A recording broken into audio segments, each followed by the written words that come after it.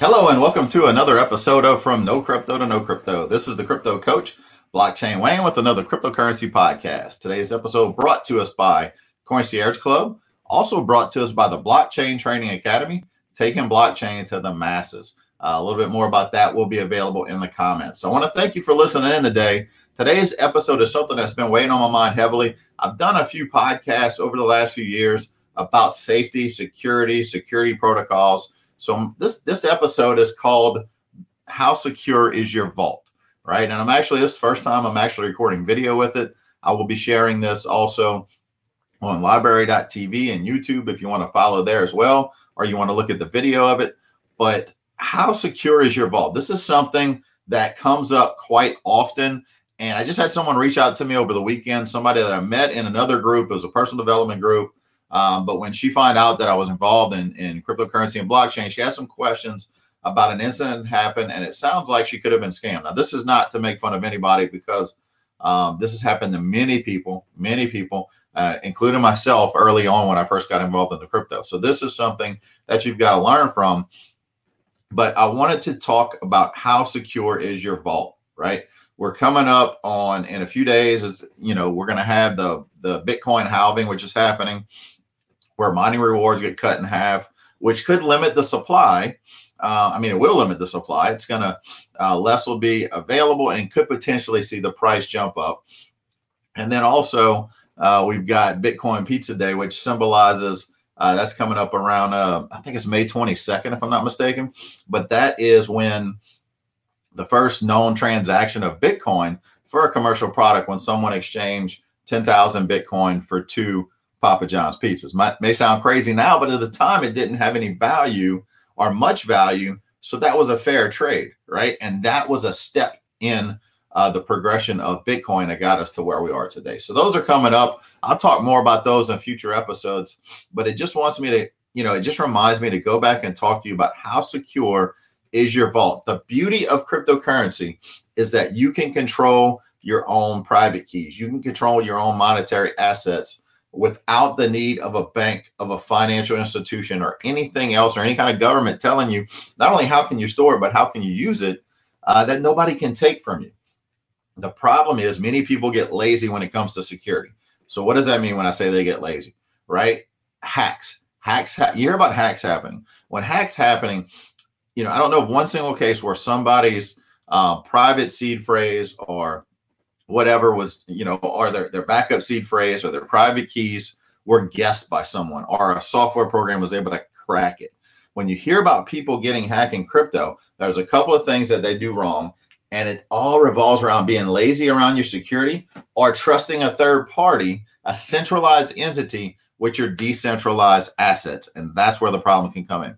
Now, I'll tell you that, I recommend everybody that I know that has access. One of the platforms to get started with cryptocurrency is Coinbase, but I quickly teach people how to move off of there. It's an easy platform, but it's a centralized platform, and you don't control your private keys.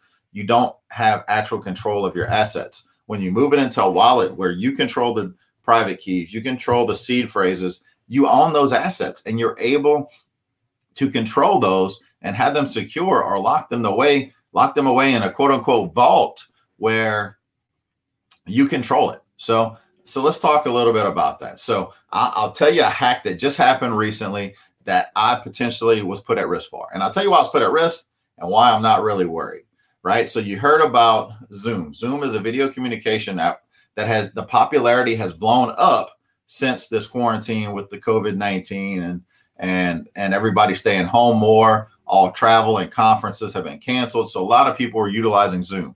Now, I've been using Zoom for about 8 years now. And one of the things that happened was their security was hacked, and the usernames, email addresses, and passwords were able to be obtained by hackers. Now, you may think, well, it's as simple as changing my password, and that's easy. But let me tell you where some cracks in the system can be. All right. So let's say they hack into Zoom, and the email you use on Zoom is the same email you use for your bank account, for Coinbase, or any other account like that. But then that's not as bad as the fact that, say your password is the same. Say you're the type that uses the same password on everything, or your password is not that hard to crack or guess. right? Or somebody could look at some of your information and figure it out. Well, now someone has access to it. So you shouldn't be worried if they have they have my Zoom account info. But you know what? I don't use that email address for my financial accounts. And I don't use that password for anything else other than Zoom. So that is where you can protect yourself. So secure your vault that way by being able to separate. Don't get lazy when it comes to passwords. I know you think it may be easy, but you are basically broadcasting the keys to where this may be some little account, and I joke with people all the time. I said the same account that you may set up for rewards at your local Mr. Diggler's adult shop, right? You don't want to use that same email and password for your financial accounts, for things that matter. So that is the first step, is if you haven't already, go into your financial accounts or accounts that matter, that you have login information, and change the email address to an email address you don't give out publicly, right? You can have the one you give out publicly, which is for all your spam and everything else, right? But the one you use for financial accounts or important accounts, make sure you use a separate email that you don't give out to people. That can potentially save 99% of the headaches, right? So make sure you're doing that. And then when these hacks happen, you won't be worried, right? Because you know that you diversify, utilize different things. Even if you have to use a password manager like LastPass or OnePass, now do your own research on those. I'm not recommending either of them. I think one of them had a security breach not too long ago, but that is just something that can be an option if you have a lot of passwords to manage, right? So make sure your passwords are complex when you're setting up those things. Because yes, I do have a Coinbase account. My password is complex. It has letters and numbers and all kinds of special characters. And that's just the first part. Now, the second part to get into it is on any of those accounts. Now, this could be anything. Now, I've got this set up on Facebook. I've got it set up on my Google account. I've got it set up on multiple other financial institutional accounts, including some crypto accounts, whether it's exchanges I trade on, or my Coinbase account, which I said that's something I recommend for an entry-level person. But one thing I utilize on top of that is two-factor authentication. Now, there's multiple levels of two-factor authentication. So you want to make sure that for two-factor authentication, you're using the best method. There's a good, there's a better, and there's a best, right? I don't want to say even good. The least effective of the three options is you'll see an option for SMS text messaging. Now, what does that mean? Every time you try to log into that account, they will send your phone number on file a text message with a code to verify that it's you, and you have to enter that code. Say your phone gets stolen. Easy way someone could go in to reset your password, and when they send the reset code, they've got it, right? The other thing is we've heard a lot lately about SIM swaps, where people may call phone companies and pretend to be you. Just like when you buy a new phone, they swap the service from the SIM in the old phone to the SIM in the new phone that you're getting, the SIM card. And so SIM swapping means someone calls, pretends to be you. Say you want to move service over to another phone, and they move service over from your phone to that phone. So if you've ever been a victim of SIM hacking, trust me, you know it, because your cell phone will all of a sudden quit working. Now, the phone itself will be functional, but you'll have zero service. You won't be able to call out or anything. And that's a big red flag that you've been SIM swapped, and you need to contact the phone company right away to get that fixed. So securing your PIN and other things that when you set up your phone account can help. But in some cases, I'm not a big fan of AT&T. I've heard some AT&T employees have been accused and are in the process of being charged in a few of those cases where it was an inside job. So that's why I said that's the least effective method. Another one is to use an authenticator app like Authy, AUTHY, or Google Authenticate, which allows you to either scan a QR code or enter a key, and that syncs up and it's a time-based thing that changes every 30 seconds that gives you a code. So when you go to log in, you log in with your username and password, and then you have to go in and go to the authenticator app that you're using. And whatever that time-based code is for that account, you got to enter it at that time and hit enter before time switches over to the next code. So someone would actually have to have your device and be able to do that. Now, that's one of the better methods. There's also a really good method. The best method would be a physical security key. There's one by Ubico that I can recommend because I've used it, Ubico, and is a physical device, keychain device you can put that you would actually plug into the device, or in phone cases that use Bluetooth to allow you to verify that it's you, that physical key. So that's your best way, right? So that is, those are some of the aspects of logging into different accounts. So now let's get into your vault. We're talking about securing your crypto. Now, there are digital wallets out there that allow you to control your own private keys. There's also some fake wallets out there that you want to be aware. Don't just download anything in the App Store or Google Play Store that tells you it's a wallet. Just like the scam that's been around since last year, that I think it's in the process of collapsing right now, which is no surprise, called Cloud Token, where they told people you hold your own crypto in your own wallet and you're going to earn so much per day or so much per week, just from an AI bot that's trading your crypto. And then all of a sudden now nobody can withdraw from it. If it's truly your wallet, you should never have any restrictions from withdrawing from it. You should never be stopped from being able to withdraw from it.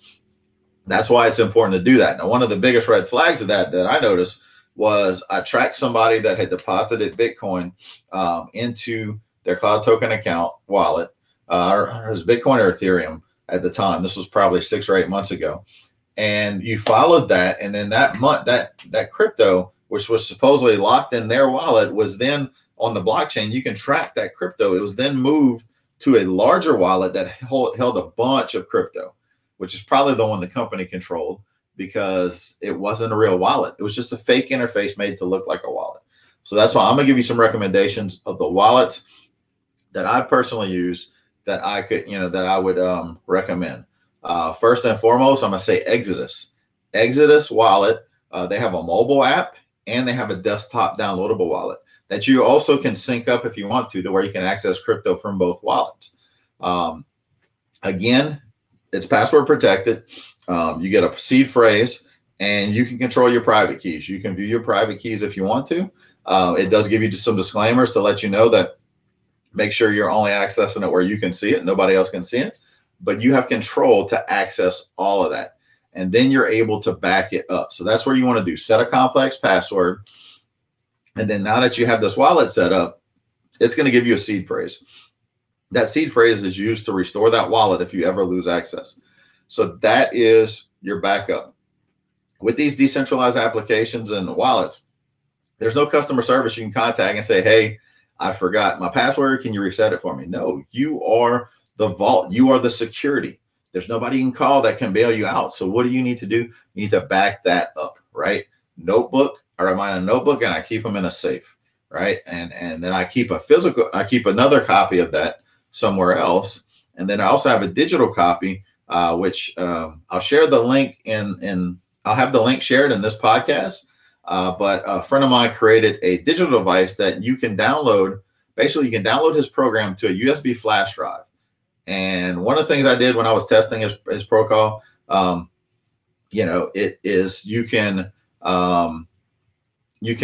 remove your computer from the internet and be able to access everything on there. But you save your private keys, save your and you can save your seed phrases on that device, right? So that's a device that I can recommend. I'll put a link in the comments it's called Safe Ledger, that will allow you to have a copy of that as well. You don't just want to store your seed phrases on your computer in a regular file. You don't want to just store it in the notepad on your phone or your computer. Those are big no-nos. Don't get lazy when it comes to your security.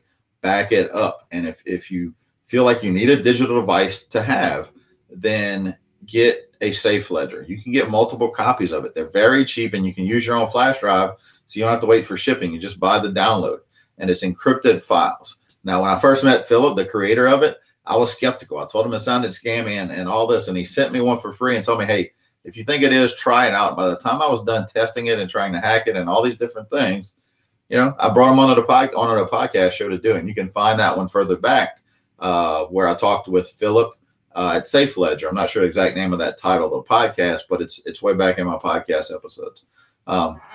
So you control your private keys. And that's it. The whole point of crypto is you want to take power back. So right now, if you want to spend your money that's in a bank account, you've got to go through a centralized bank, right? And you've got to think about when you swipe a card, it's trying to get permission from the credit card processor. And then it's trying to get permission from the bank.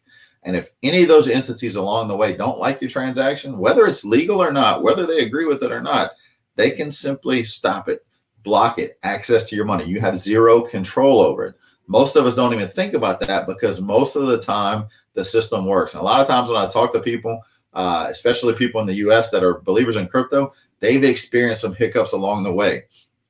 Now, I've talked to businessmen that have had legitimate businesses with legitimate business decisions, and something they did that was perfectly legal that the bank didn't like would freeze their funds that are in the bank and not allow them access to it. And that's when, one of the business guys I talked to, that's when he said, I never wanted another institution or entity better control my money. I wanted something that I can control, not only access to, but creation of. And this guy right now with his business partners are out in Texas building the largest mining facility in the U.S. And it all started because, it didn't start because of that, but that was one of the reasons that led him to crypto and Bitcoin and then mining and then into that whole aspect. So you control your own funds. So the biggest thing is that's one of the best and worst things because you can't get lazy when it comes to that, right? You can't get lazy when it comes to security. You can't get lazy when it comes to your passwords, your seed phrases. Those seed phrases that you copy down, make sure you keep multiple copies of it. Keep them in multiple locations as well, right? If you have a safe deposit box, get you a safe ledger, put all your backups on there too. That way, if something happens to you, or if, say, God forbid, Philip was telling me a story of somebody's house burned down, and because they had stored another copy somewhere else, they were able to access that and restore all of their crypto accounts, right? So yeah, your Coinbase accounts and your other, say, exchanges and other entities where you may forget your password, those are centralized, so they can reset your password for you. But when it comes down to it, you don't truly have control. So my advice to you, it can sound scary, and some people may be like, oh, maybe I want someone else to manage that for me. Here's my advice, realistic advice. If you're dabbling with it a little bit, it's not that big of a problem. But start to get used to moving and getting stronger and stronger with your security to where you're moving that crypto. Unless you're actively trading it on an exchange, put it in a wallet where you control. Put it, I mentioned Exodus. One other wallets you can utilize are some hardware wallets, like your Nano, Ledger S, and Ledger X. Those are USB flash devices that look like a USB device, and they can store what you call cold storage. It can store the keys to your crypto, right? They call them wallets, and we call them all wallets just because that's terminology we're used to. We're used to storing money in wallets, but it's actually each one of these functions more like a keychain. The crypto is there. It just gives you the keys to access it and utilize it and transfer ownership, which would be your peer-to-peer transaction. So that's what's really happening with wallets. So Nano, Ledger S, some other wallets that I could recommend off the top of my head. I've utilized Trust Wallet quite a bit.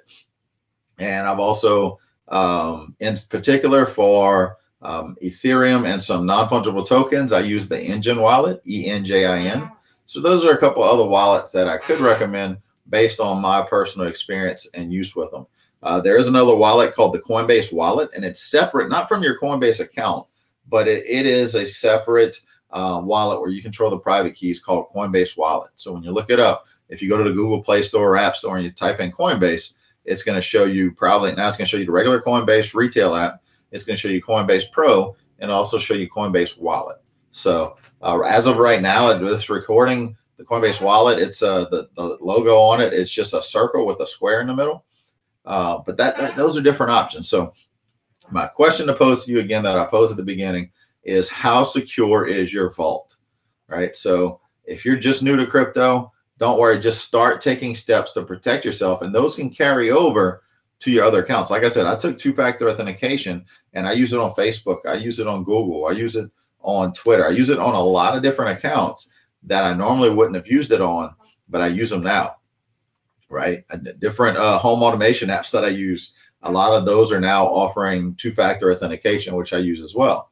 So I can show you my two-factor authentication screen, and on my phone, I can scroll down. There's tons of them there.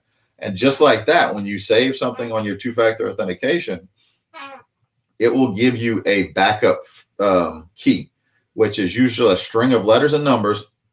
Again, to where if you forget your password or if you get locked out, like say you're saving all your two-factor authentication on your phone and your phone gets stolen or broken and not usable, how do you access those accounts?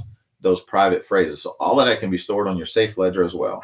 But make sure you store it somewhere secure. Remember, not in the notes on your computer, not in the notepad on your phone, not just in a Microsoft Word folder where you just label, even if you label it something different, right? Don't do that. Save it in encrypted files, which could be safe ledger, or save it in physical storage. What's physical storage? A notebook that you can keep important information in a safe, in a firebox, in a safe deposit box, wherever that case may be. So crypto is going to be more and more mainstream. You hear a lot more major entities talking about it. So make sure you lead the way, because hackers are going to continue to target the path of least resistance. As long as you make sure that's not you, you're going to be good. And as long as you control the majority of your crypto by holding it in wallets where you control the private keys, then you'll be in control. You won't suffer as much, but you're always going to hear, just like people's bank accounts are constantly getting hacked, right? It happens because of poor security, lack security. Many times it's not the bank that's compromised. It's other accounts where they use the same email and password. So then if quote unquote, if I was a hacker and I got a hold of somebody's email address and passwords from one account, I would start hitting different financial entities just to see if they have the same email and password. And that's how people get hacked. So you can basically limit that, because they're going to follow the path of least resistance.